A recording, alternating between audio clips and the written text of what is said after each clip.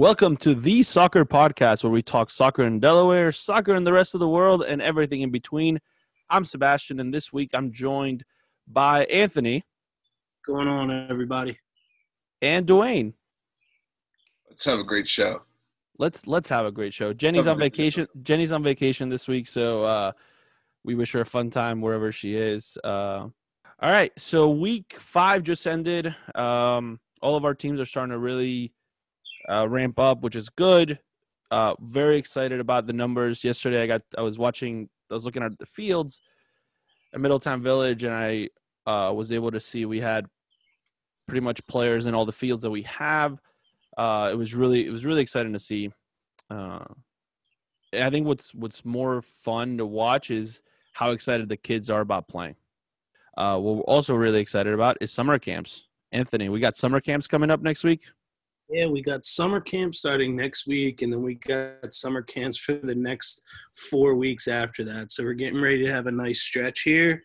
We're really excited. We have our night camp from 5 to 8 next week, and we're looking to just have people come out and have some fun. We're going to work on some basic skills, dribbling one day, passing another day, defending, shooting, stuff like that. We'll work on the technical aspect of those things for maybe an hour or so. We'll play some games involving those things, and then we'll just finish with playing. It's going to be fun, and we're just excited to get camp started back up again for the Delaware Union because they're very, very successful. And, I think a lot of people in the Middletown to Dover area just love having that outlet that we provide, that they can, have some relief for themselves as parents to just drop their kids off and know they're going to have a great time and come back and pick them up and do it all over again the next day. So we're excited. Yeah, I'm very excited about the camps. Anthony is I've gotten a chance to work with Anthony through multiple camps over the years, and the amount of excitement he brings to a camp is maybe only rivaled by Soccer Dan. Which we're working. I've been talking to Soccer Dan's people, and we're working on getting him on the podcast. He's got a lot of demands. He's one of those people a lot of stuff going on. Yeah, he's also one of those people that wants like M&Ms like brought to him, but he only wants the green ones. Doesn't want the rest of so he's got a lot in his writer. So it's taking some time, but Soccer Dan will be coming on the podcast very soon, hopefully. What we also have coming up next week is we have a very important, awesome, exciting news for our recreational program in Middletown. We get some news coming up next week, so be on the lookout for that in all of our social media platforms. So if you follow us on Facebook, hit us up, facebook.com/Delaware Union, Instagram @Delaware Union Soccer, and Twitter @DUnion Soccer. What I'd like for this week is for everybody to send us a message with a topic you would like for us to discuss at a future podcast. So either through Twitter, Instagram. Well, Instagram's a little harder. I guess you DM us, maybe. Yeah, there's a DM button at the top. Or Facebook. You can message us on Facebook. Hit us up. Let us know what you want us to talk about. We will evaluate it. We'll run it through our analytics and marketing department, see if it makes sense, and then we will try to get your topic on the air, and we'll even give you a shout out. So, hey, shout out to our analytics and marketing team. Absolutely. Shout out to the analytics and marketing team. They do a fantastic job. All right, with us today we have Kelly Brown. Kelly is the head women's soccer coach at Regis University. Kelly, how are you? Doing well. Thank you for having me. We're very excited to have you on. You are our first guest from out of state. Whoa. Lucky me. Yeah. I mean, big shoes to fill. We're going to raise the bar for out-of-state guests. Well, I was going to say, Delaware's got a high standard. I hope I can match it.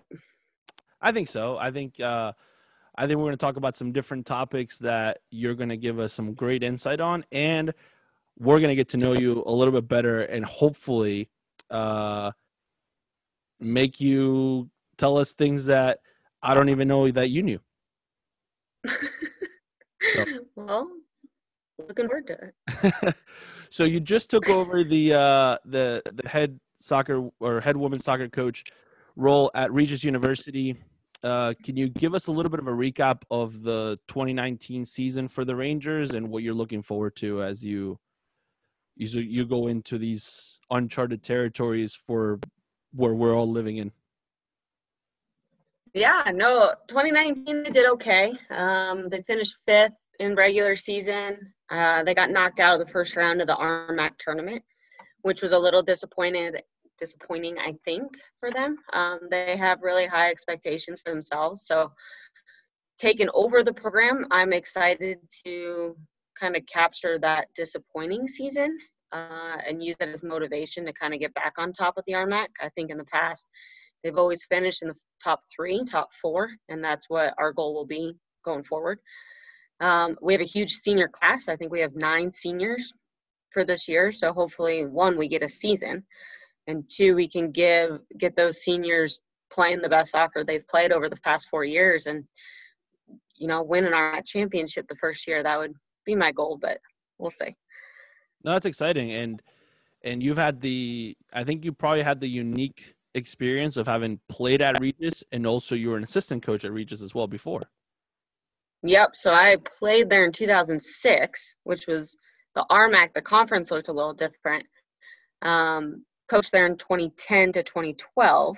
Got my master's there, and then now I'm back in 2020. So I've seen the program evolve. A lot of things stayed the same, but a lot of things have changed, including the conference and kind of how competitive it is. UCCS is now on the national map, and back when I played, Metro State was winning national championships. So it's a competitive conference, and it just keeps getting bigger and more competitive. That's awesome. We're looking forward to how you guys do next year. I think that'll be really exciting. What's the style of player in general you look for when it comes to recruiting? It's hard. I get that question a lot from players. It's funny because whenever I get a recruit, the first thing I ask them is, why do I want you? What makes you special? And the very first thing that comes out of their mouth 9 times out of 10 is, I work hard. And it's like, well, yeah, so does every single person that plays collegiate soccer, let alone all those players that didn't play collegiate soccer. They all work hard as well. So we have a lot of hard workers. But what I look for is, I always tell them I want something special. So if you are a goal scorer, be a goal scorer. If you are good in the air, be good in the air. If you tackle like there's no tomorrow, tackle like there's no tomorrow. I mean, if it's grittiness, if it's, you're kind of a nasty player, be that player. Show something different, because you don't want a bunch of hardworking average players. Everybody can juggle at the college level. Everybody can serve a ball 20 yards. Everybody should play with right foot and left foot. That's a standard at the next level. And I think a lot of high school recruits don't understand, that's the next level. Right. That's expected of me. How do I separate myself to be different? And so I always say I'd be special in one area. Right. So what if you had a recruit that came in and said, I score bicycle kick goals? I would recruit them on the spot. Perfect. So if you're a bicycle kick scorer, hit up Coach Brown. Yeah, at Regis, and we'll see what we can do. Yeah, send them my way. Yeah, there you go. Perfect. So now in this new world that we're living in, and I'm not talking about necessarily what's going on right now, but just in general over the last probably 5 years or so, social media somewhat taken over. So what role does social media play for you when it comes to recruiting? I think it's twofold. I think, yes, we're looking at recruits on their social media to make sure we know them a little bit more as people. And they can create their own brand as far as being a player. But I think we as a university more information is so easy to access. So that's a way a player can see who we are and meet our players and our staff and our athletic department without having to go on campus. And I think our reach is a lot further with social media. I mean, we could be looking at a player in Delaware, who might not have the means to fly out during season, but she can meet our captains via social media. She could follow games. She could follow, a tweet, the score of games. Right.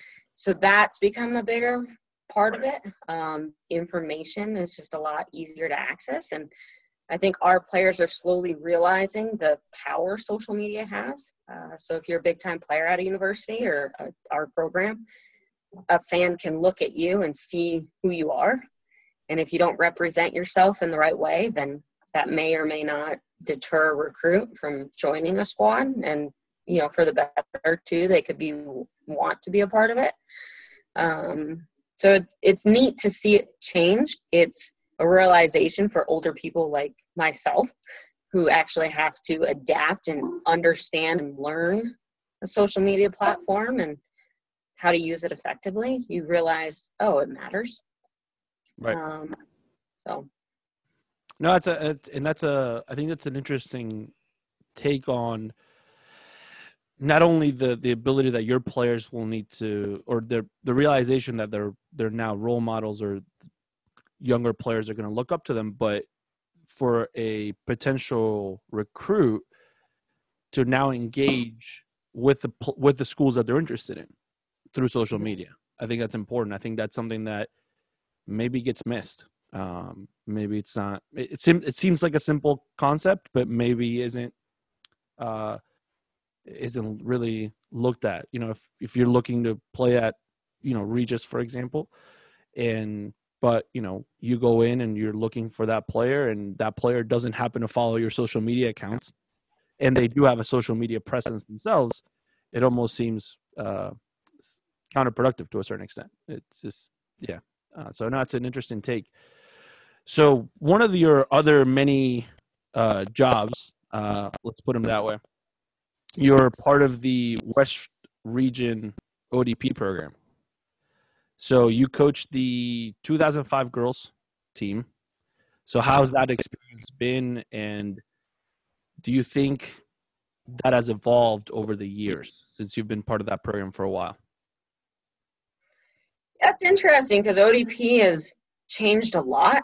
I mean, from when I was a player to coaching, and now it's almost taken or come full circle. But with the West Region, it's the 14 states on the western side of the United States, and I absolutely love it. I've been part of the program on a state level since, for 14 years, I think, and then part of the region staff for about 6, and a head coach on a squad for 3 or 4 years. I just switched off actually the 05s and taken the 07s for this coming year. So, a little younger players. I was with the 05s for 3 years, and fantastic group. I mean, it's so fun to see those girls come back every year and new talent coming in every year. So the team has changed a little bit every year, but we do have some of the regulars that come back from year to year. So it's been fun to see them progress as players. And then also as they start to pursue the college game, you take them at 8th grade and they go through their high school journey, and you see them 3 or 4 times a year on a regional level, national level, and to see where they're interested in and then actually see them play at the college level. And I think that was cool, and I'm kind of going off topic, but even in the Pac-12 when I was at CU, every game there's 1 or 2 players from my regional squads that would come up and say hi. And so now you see them wear a different jersey, but you're still connected even at the college level, which was exciting. But as far as the ODP program, with the DA going away, I think everybody's kind of aware the DA had strict rules as far as outside competition or ability to play in outside venues. We weren't able to get the academy kids. And now that the DA has gone away, we can now get those players, or it has given us access to different talent across the board, which just opens up the world of recruiting for us for those teams. We expect the camps to be a lot bigger in the summer. We're taking 2 teams now to Orlando for the interregional event in November. And we're actively going after players as opposed to just hoping players sign up and register and we get to see them. So now we have eyes in every state and in every club, that will kind of like the U.S. Scouts that recommend players and push players. The state associations are now pushing players, and since everybody has access to it now, our player pool list is a lot bigger, which is fun as a coach, and it should produce a very high quality tournament in November. Well, and I think one of the other parts, and you had a really cool experience a couple of years ago where you got to travel out of the country with your ODP program, right? Yep, I've gone to Costa Rica with a team. I've gone to Guadalajara, Mexico with a team. Last year we were supposed to go to England in March. I know one of the groups went to Iceland. So it's next year we're slated to go to England again with the 2007. So you pile in the cultural experience too, and you actually have a really good team to travel with. Yeah. So we're playing women's professional teams overseas, which is it's good for the girls. That's really exciting. So if you need a podcast crew to follow you around during the I'm sure Anthony, Dwayne, and myself and Jenny, who's not here, will gladly volunteer to go with you and just follow you around. We'll do it. Just follow with only if you bring that microphone. I will bring the microphone but I'll give it to you. You can use it. It'll be for you. I'll use it. Yeah. Well, it's actually interesting, and it might be good. I mean, even talking to the staffs overseas or in Mexico, like Guadalajara, for example, just interacting with coaching staffs over there or players, especially female players, and what they're going through or how they train or what they picture American soccer players or even female athletes in America. They look up to American women soccer players, which is really neat and neat for our girls to see. So so your former role at CU, you were the coordinator of performance analysis, and I thought that was a really cool job. So what's your view on video analysis and your experience with it? What part does it play into the games? It's evolving a lot, and I think especially on the women's side, you don't find a lot of women's soccer players that watch soccer. Or they like to watch soccer because they're on TV.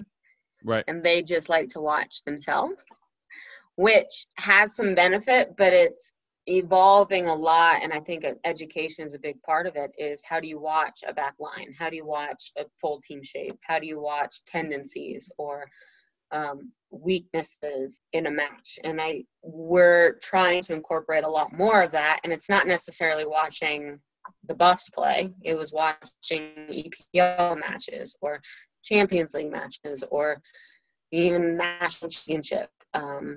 Why is Stanford so good? What did they do well? And so I think it's evolving a lot. And we all joke about as coaches that we're better soccer players now than when we played. We might not be as fit, but we've been given the opportunity to watch the game and take a step back. And I find even injured players that take a step back off the field and kind of open their scope a little bit, they find a lot of benefit to the game. The game almost slows down. So it allows you to interpret your decision making or see the different options. That coach keeps screaming at you, but you're getting the coach screaming at you and your teammates screaming at you, and then you have to make a decision in a half a second. Video analysis allows you to slow the game down and kind of open your scope to see multiple options. And it takes practice. Just like anything with meditation or sports imagery, you're not good at it at first, but the more you apply it and the more you practice it, the easier it is going to be to use it to your advantage as a player. Do you think it serves or do you think it has a role or a spot in the youth soccer game? Yes. Again, I think it would be greatly beneficial if you start training or incorporating this portion of training earlier, because they become better at it at a younger age. They also find an appreciation for watching the game. And I think you see that overseas. Tactically, players are a lot more advanced in the youth systems overseas because they just watch soccer all the time. Right. American youth don't really watch it, and that's a function of maybe the games aren't on TV or they're a little more difficult to access to watch matches. So you see players watching other sports like baseball and American football. And so they watch that a lot as opposed to overseas. You're watching football or soccer. So yeah, I think it's greatly important, but I also think because you train them earlier, now they get the benefit of it. So once they get to high school, they know how to analyze video or slow the game down a little bit. That's a good reading of it. I like that. I think it's something in general we've tried to implement it at our club, or we've tried to slowly start implementing it with certain teams.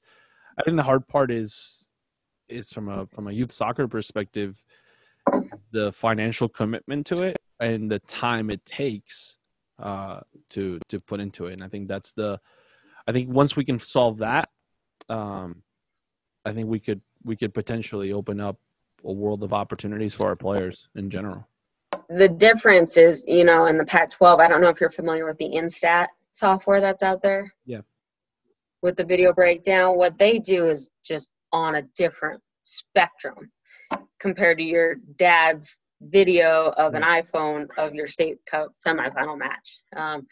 So it's different, but I think you can find some benefit using both, but it's expensive. But the good thing is everybody has a cell phone these days. So yeah, I mean, I think we just need to get our analytics and marketing department on all this and trying to. I think Dwayne's going to work on this, right, Dwayne? Yeah, I'll talk to the folks downstairs. Yeah, there you go. Perfect. All right. One more thing with the video that and since we're just talking shop, of course, enjoying this, so thank you. But one thing I've done with my ODP teams as well as some youth teams is get video footage of a match. Ideally, if you want to put an opponent, that'd be great, or even just whatever game you can find, but having them create a scouting report of a team. And so then you take the video analysis part, but you're also making them think a little bit further. And just like, okay, hey, watch, I don't know, Man U. How would you beat them next week if you had to play them? So now they can watch it, and it's a different way of watching the game. But it was neat. No, I think that's cool. I like that. I like the idea of that, because then that makes it more accessible. Ultimately, we can, and we did that. I think Dwayne and I and Anthony did this as well. Dwayne and I did this with our high school girls team. We would have them watch halves of the youth national team games, and we would break them down and ask them 3 or 4 different questions and talk about it, and then we would find a way to relate it to how we play and our style of play as a club and as a team. And we found a lot of value throughout the different weeks of finding some of the same players kind of going, oh yeah, well, we talked about this a couple weeks ago in this other game when we watched the U.S. play against China, or we watched U.S. against Japan or Brazil. So we found that they started to progress with it. So I think obviously it took somewhat of this break of soccer that we had to be able to, for us to find the time to do this. But if we can find the time to do this during the regular season, or even in the winter months or summer months as an extra added component to our season, considering we don't normally play during those times, I think that would be really cool. So we're gonna explore that for sure. And I'm definitely going to reach out to you and ask you for help because you are way better at any of this stuff than I am. So I'm definitely going to ask for help. So, all right, Kelly, we're going to dive into more of your history as a soccer coach and as a soccer fan in general. Okay. All right. So how did you get started in coaching soccer in general? By accident. No, it just started, I think all of us, just with the youth as a player, you kind of get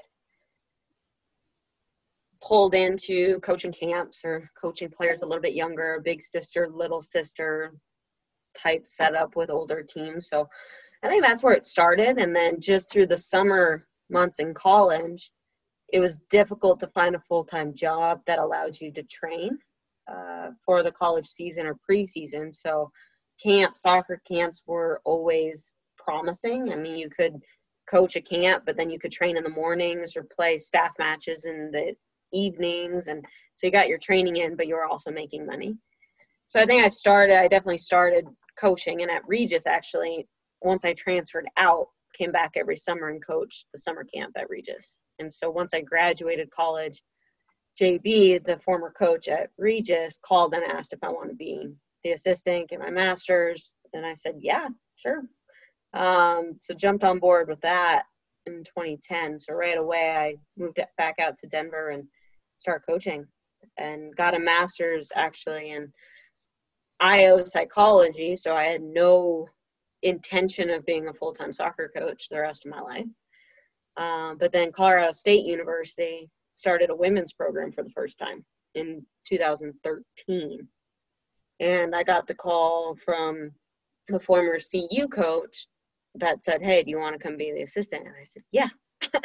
So I started the program up at Colorado State, and it was just an opportunity. I just finished my master's, didn't know. I actually went to Europe for 3 weeks because I didn't know what I was going to do. And then I get that call that, hey, come be the assistant. So I went up there for 4 years, and just when I was thinking about getting out of it, CU called and said, hey, do you want to come down and be a buff? I said, sure, why not? Let's go something else. And went to CU, and then 3 years later, the head coach at Regis walks away, and I'm like, yeah, let's be a head coach now. And so one thing just went to the other. And I never wanted to leave Colorado, so I've just been really fortunate to work at what I think are 3 of the best universities in Colorado. I'm still here, still coaching. All right. So outside of coaching soccer, what other jobs might you have had before?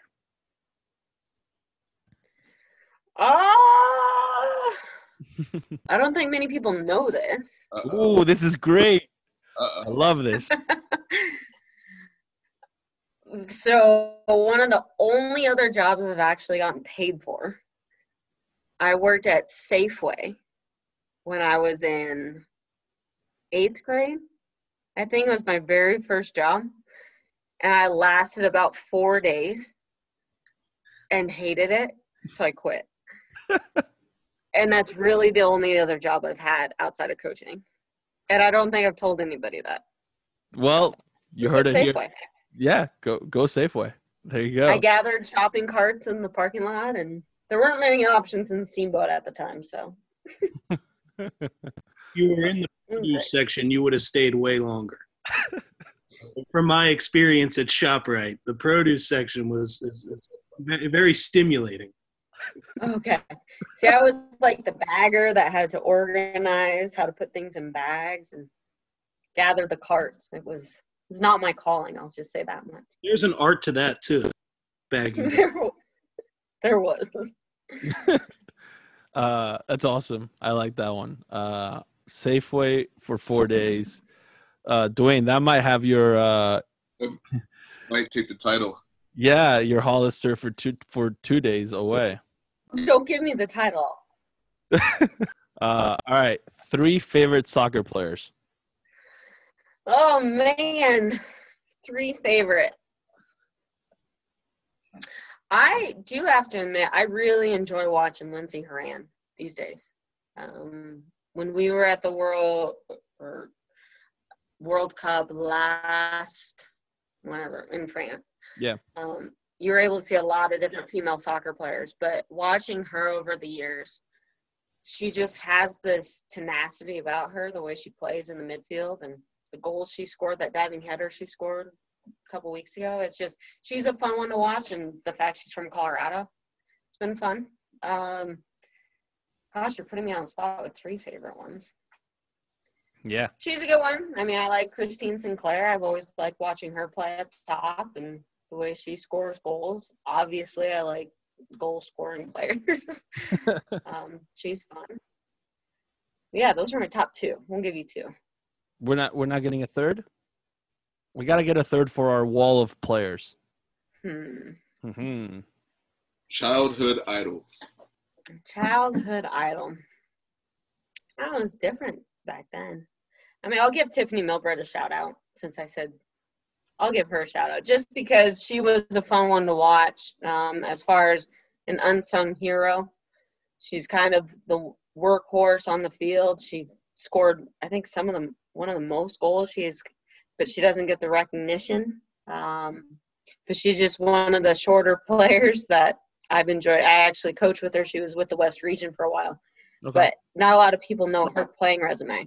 But she was an outstanding player and worked her butt off to be one of those best players. And I have a lot of respect for that. So we'll throw her in there too for your wall of players. Thank you. I appreciate that. You're welcome. Well, it goes on our website. We want to find different really? players.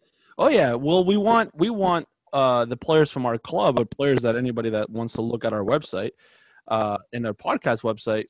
We want them to be able to see a player that they might not have heard of before and look them up. We live in the era of YouTube where things are easily accessible. So finding footage from games and things like that is a little bit easier. So hopefully people are looking at and finding out about some different players. All right. So if you had to coach a different sport, what would it be? I wish I could say – I want to say skiing, like alpine skiing, downhill racing, only if there's like a heated coach's box. So I love the sport of skiing and downhill skiing, but it gets cold, and I'm not a big fan of cold, even though growing up in Colorado. So if I could have like those hand warmers, that's where I would coach. The coaches. I like the cross. Or on the phone, yeah. We could Zoom. I could probably Zoom the race. Can you imagine getting coached while your coach is like hot tea and a blanket, like chilling, watching you on TV? That'd be pretty. While you're downhill skiing. That's not how you coach, Dwayne? Absolutely. I wish. We can get, you know what we could get? We could get one of those iPad robots that's like on a Segway. You just like drive around from your house with an iPad. That way you're just remotely there. There you go. We could put a scarf on the robot to make sure that the robot's not cold, and then off you go. Just about. Yeah, that might be the way to go. I think we just solved coaching difficulties for people that don't like the cold or the heat, for that matter. And the reality is that if you coach a sport that relies on it being really hot outside, that's there. We've solved your problem. There you go. So. CU, Danny Sanchez, a head coach at CU, had a rule for his staff that we would never coach in pants, no matter what. So it would be snowing or blizzarding and freezing rain, and there are no pants with the staff. That's a fantastic rule, by the way. Yep. So it was a mentality. It was just something he adopted, and I hated it. He didn't tell me that before I accepted the job. But now my legs are just numb, so I could wear shorts and 10-degree weather and be fine. But you best believe I've got about 18 layers up top. I really like that rule. There you go. Shout out to Coach Sanchez. Yeah, I mean, that's an awesome rule to have. No pants when you're coaching. That's great because that eliminates the suit right away. That eliminates that the idea that you're ever gonna have to coach in a suit is out the window. That's great. That's right up my alley. I think the only time I've had to put on a suit in the last 5 years was for Kelly's wedding. You look good in it too. So I appreciate that. Thank you. Thank you. All right, a 3-5-2 or a 4-3-3? I'd have to go 3-5-2. Just because I'm really bored of the 4-3-3 right now. Good. I just see it a lot. So throw something different. Let's see the new trend. We'll go 3-5-2. Do you think the 3-5-2 is the new trend? Do you think that's what everybody's going to be switching to in the coming years, or in the coming year? I think, I think a 3-back is. I'm not sure if it's a 3-5-2 or a 3-4-3 or 3-3-4. I don't know what you want to do, but I think a 3-back has kind of been the movement so far. I haven't coached a team yet that has had the right 3 to move to a 3-back yet, but I could see it going that way. People like to score goals.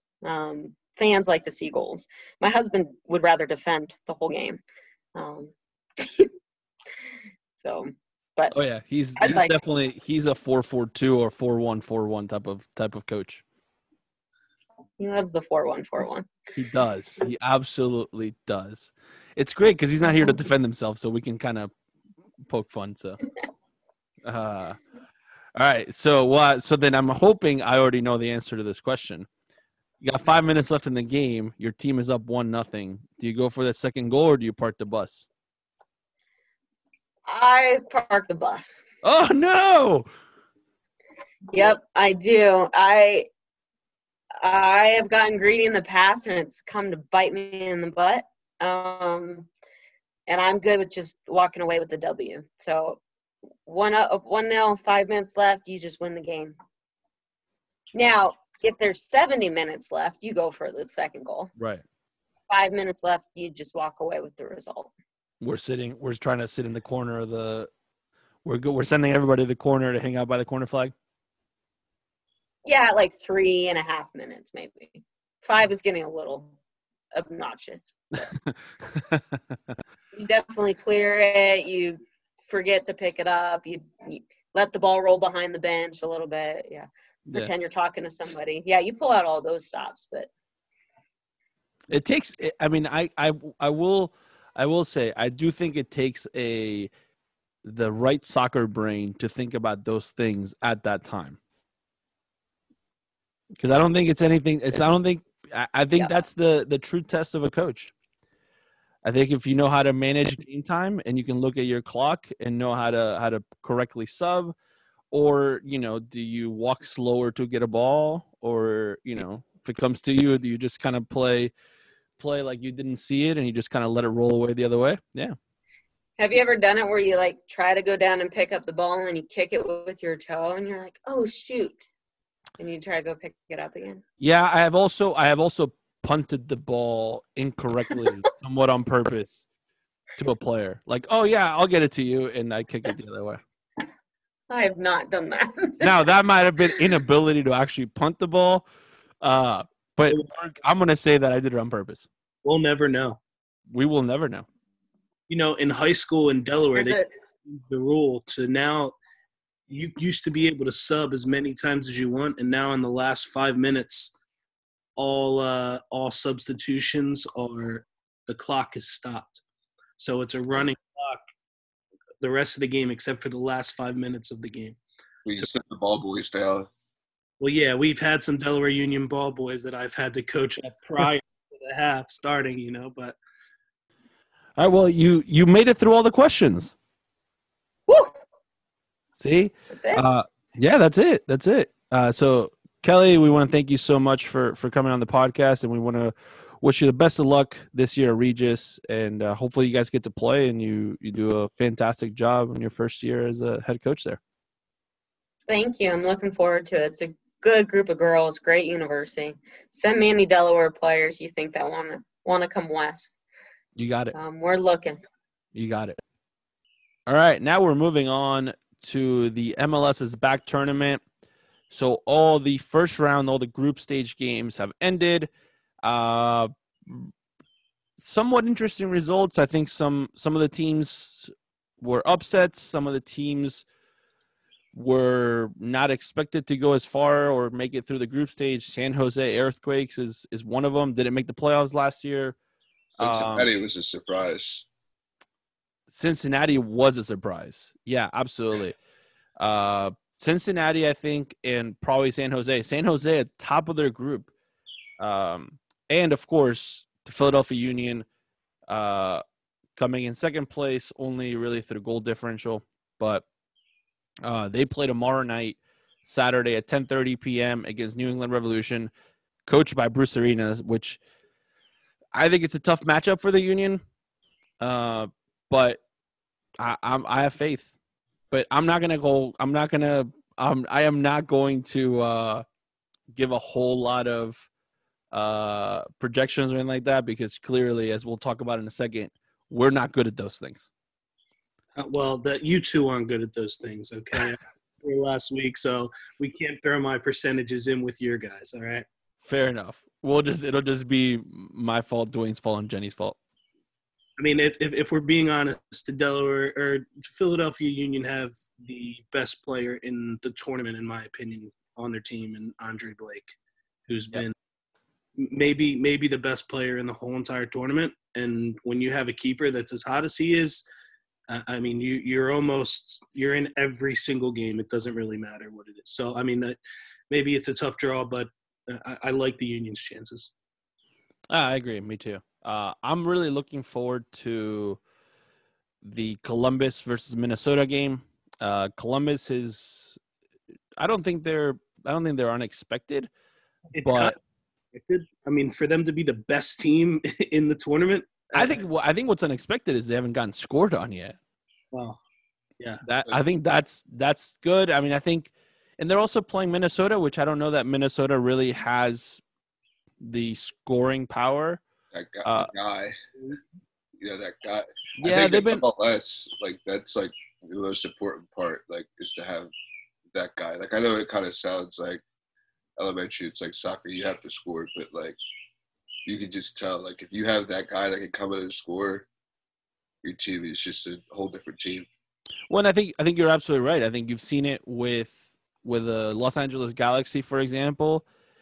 Chicharito is out of the tournament, and then they really struggle to have a goal scorer that can naturally score goals. Everybody thought kind of the same idea with LAFC without Carlos Vela, but they're able to turn it around and still score a lot of goals and still win games. But the reality is that you need a difference maker up top, right? You need a difference maker. You need somebody that will come in and change the game. And right now, Columbus has it. Zard is scoring goals. They've always, like, for the past couple of years, they've had, you know, a guy. Like, they had Kai Kamara. Yeah. Now they have Zardes. Higuain was in there for a long time. Now they have a young Argentinian player, Lucas Hilarion, who is coming from Liga MX, the Mexican league, over, and I think he's your typical small number 10. He's a small little guy, but very creative, very good on the ball. Scored a beautiful free kick in the first game. So I think Columbus is an exciting team to watch. I'm also looking forward to the Seattle LAFC game. I think that'll be a fun game. So no, I think the MLS back tournament is good. I think they've kept everybody safe. They went through a whole round of tests that everybody came back negative, which is good. So they're doing it right. Yeah, I think it's just hard on the players. 4 months off, coming back, another 4 months off. Like, yeah, just get some tired legs. No, for sure. And then also wrapping up this weekend is the NWSL Challenge Cup. As we previously alluded to, Dwayne and I and Jenny are terrible at picking teams. Apparently, we had North Carolina Courage and the Washington Spirit going very far, as we talked about in the last episode, and then 24 hours later, they were both knocked out in the quarterfinals of the tournament. So we have the final is on Sunday at 12:30 p.m. You can watch it on CBS, and it'll be Houston Dash against the Chicago Red Stars. Houston's coming in as one of the highest scoring teams in the tournament with the leading goal scorer Rachel Daly. I think it's really just anyone's game here. Either of these two teams can score goals. They both give up goals. Let's take the over on this game. Over what? Over all the goals. Oh. The amount of goals scored, I'll take the over. Yeah. Yeah, no, I mean both teams won their quarterfinal game on PKs. And both teams had a tough draw in the semis. So I think it'll be a fun game to watch. I think it'll be a high scoring game, or I'm hoping it's a high scoring game. So I'm hoping for like a 7-6 final. I don't know if it's going to be that much, but I mean, we can always hope for a 7-6 final. Yeah. So that's coming up on Sunday. Make sure you check that out. Sunday's a packed day of soccer. You got all the Premier League games at 11.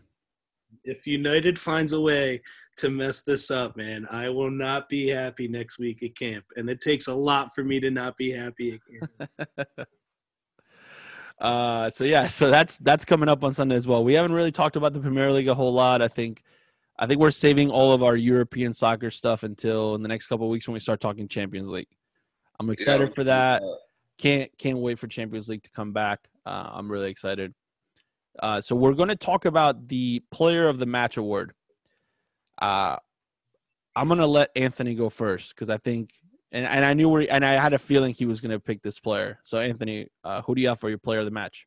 Yeah, so my Player of the Match, if you watched on Wednesday, Chelsea versus Liverpool, I went with Christian Pulisic. Even though they did lose, I just thought it was incredible for someone that's been on an unbelievable streak since soccer has gotten back to have a poor performance and then be benched by the manager pretty much and to come in the 70th minute when your team's down 3 goals and just spark your team. I came on instantly, just phenomenal individual skill, a little touch for a Meg, a beautiful cross, assist. 5 minutes later, just another great touch, a turn, and just a banger in the top corner. I mean, he completely flipped the game, and it just goes to show that it's not whether you start or whether you finish the game. It's about what you do when you're given your minutes by your coach. So for all you young kids out there who are maybe upset by the playing time that you get or maybe aren't in your coach's favor right now, once you get that opportunity, you go in there and you make the most of it, and that's all you can do as a soccer player. Christian Pulisic for 12 minutes showed that he can do that on the highest stage. So that's my man of the match for the week. I think that, like you said, if you want to get in the coach's good graces, come on the field, get the ball, and just start running at players like he did. And your coach is going to find more minutes for you somewhere. Like, every coach wants you to run at the defenders and run towards goal. And that's kind of what he did. Like, he just changed the game. He just started running at players. He took on 3 players. Yeah. Positive impact. Absolutely. Dwayne, who do you have this week? I have Jeremy Ebobisse out of Portland. I picked him. Like I said, MLS, you need a forward to score. Like, it changes the dynamic of your game. So he's scored in every match so far in the tournament. Actually had a pretty nice goal in the second game of the tournament. So check out those highlights. But he had a clutch goal, I would say, at the end of this last game last night 80th minute. to give his team the draw. But yeah, great forward. He's got some time on the national team, but I think that going forward, if he can, keep this form, he may be the future number 9 for the national team. Yeah, could be. All right, I'm going off script, and I'm going Leeds United. Coached by Marcelo Bielsa. The fact that they haven't made it back to the Premier League in 16 years. There's a lot of history with Leeds United in general as a club. I watched the Amazon show that they had last year. It was fantastic. I mean, I think I'm excited. The question I think is, can they perform? Can they do a run like Sheffield Wednesday did this past year? Sheffield United, sorry. Yeah, Sheffield Wednesday is a different team. Yeah, it's a different team. I get them confused too. Yeah, Sheffield United. Can they do something like Sheffield United did this year? And can they make a run for a Europa League? Can you, or at least get close to it? If that's your ultimate goal, that's where you're aiming at. You don't make it, at least you're safe, which is good. So Leeds United. It's just such a great story, especially that guy coming in and the taking over the team, the owner. Yeah, the Italian guy. Mm-hmm. If we're not back in the Premier League in 4 years or 5 years, I'm out, because clearly I'm not the man for the job. It shouldn't take that long. And boom, 2 years later, it's an incredible story. Yeah. So, all right. Well, speaking of incredible stories, on this day in soccer history, July 24th, 2000, 2000, Luis Figo becomes the world's most expensive player when he went from Barcelona to Real Madrid for 37 million pounds. How crazy is seems like it seems like such a little amount of money now. almost to be? I mean, obviously not that we're dealing that kind of money, but in the grand scheme of things now, it almost seems like chump change. Right. Yeah, that's like a player that you're looking forward to. Like That's $1 less. food. That's less than Chelsea bought Pulisic for. Oh yeah. Like almost half. Was it Harry Maguire just set the record for a defender, right? It was like 60 mil. Yeah, and before that, it was Virgil van Dijk. But it's your rival, so you got to charge them like. Well, I think that was the tough part, right? That he had said he was going to stay at Barcelona, and all of a sudden, boom, there he goes into Real Madrid, which sparks the whole run that Real Madrid does in the early 2000s. So that's today in history. And if you don't know who Luis Figo is, please look him up. Look up some Luis Figo YouTube videos because you're missing out if you don't know who Figo is. All right, fair play of the week. I'm going with Frankie Amaya from FC Cincinnati. Frankie Amaya, 19 years old, starts cutting hair for his teammates inside the bubble. Goes home during the break, goes back to California, starts cutting his dad's hair, starts looking up YouTube videos, and now he's doing it for free. He's taking donations. He'll take some tips here and there. So far, only one player, Minujanin, has tipped him $50, and that's all he's got.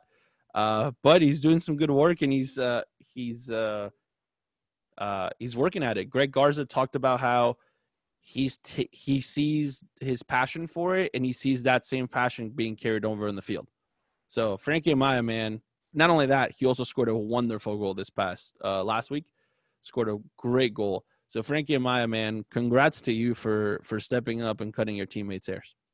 It's pretty awesome that and this is a little off soccer topic, but how like performance, but along with like your overall like persona is so important to these players, even though they're still living in a bubble. Like, did you see the NBA built a barbershop in the bubble for Yes, just because players still got to look to the par.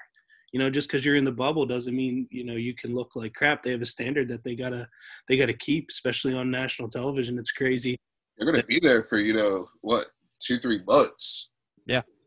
I mean, just to think though, you know what? We should build a barber shop in the middle of this bubble. It's like that's crazy. Yeah. All right, Dwayne, who do you have?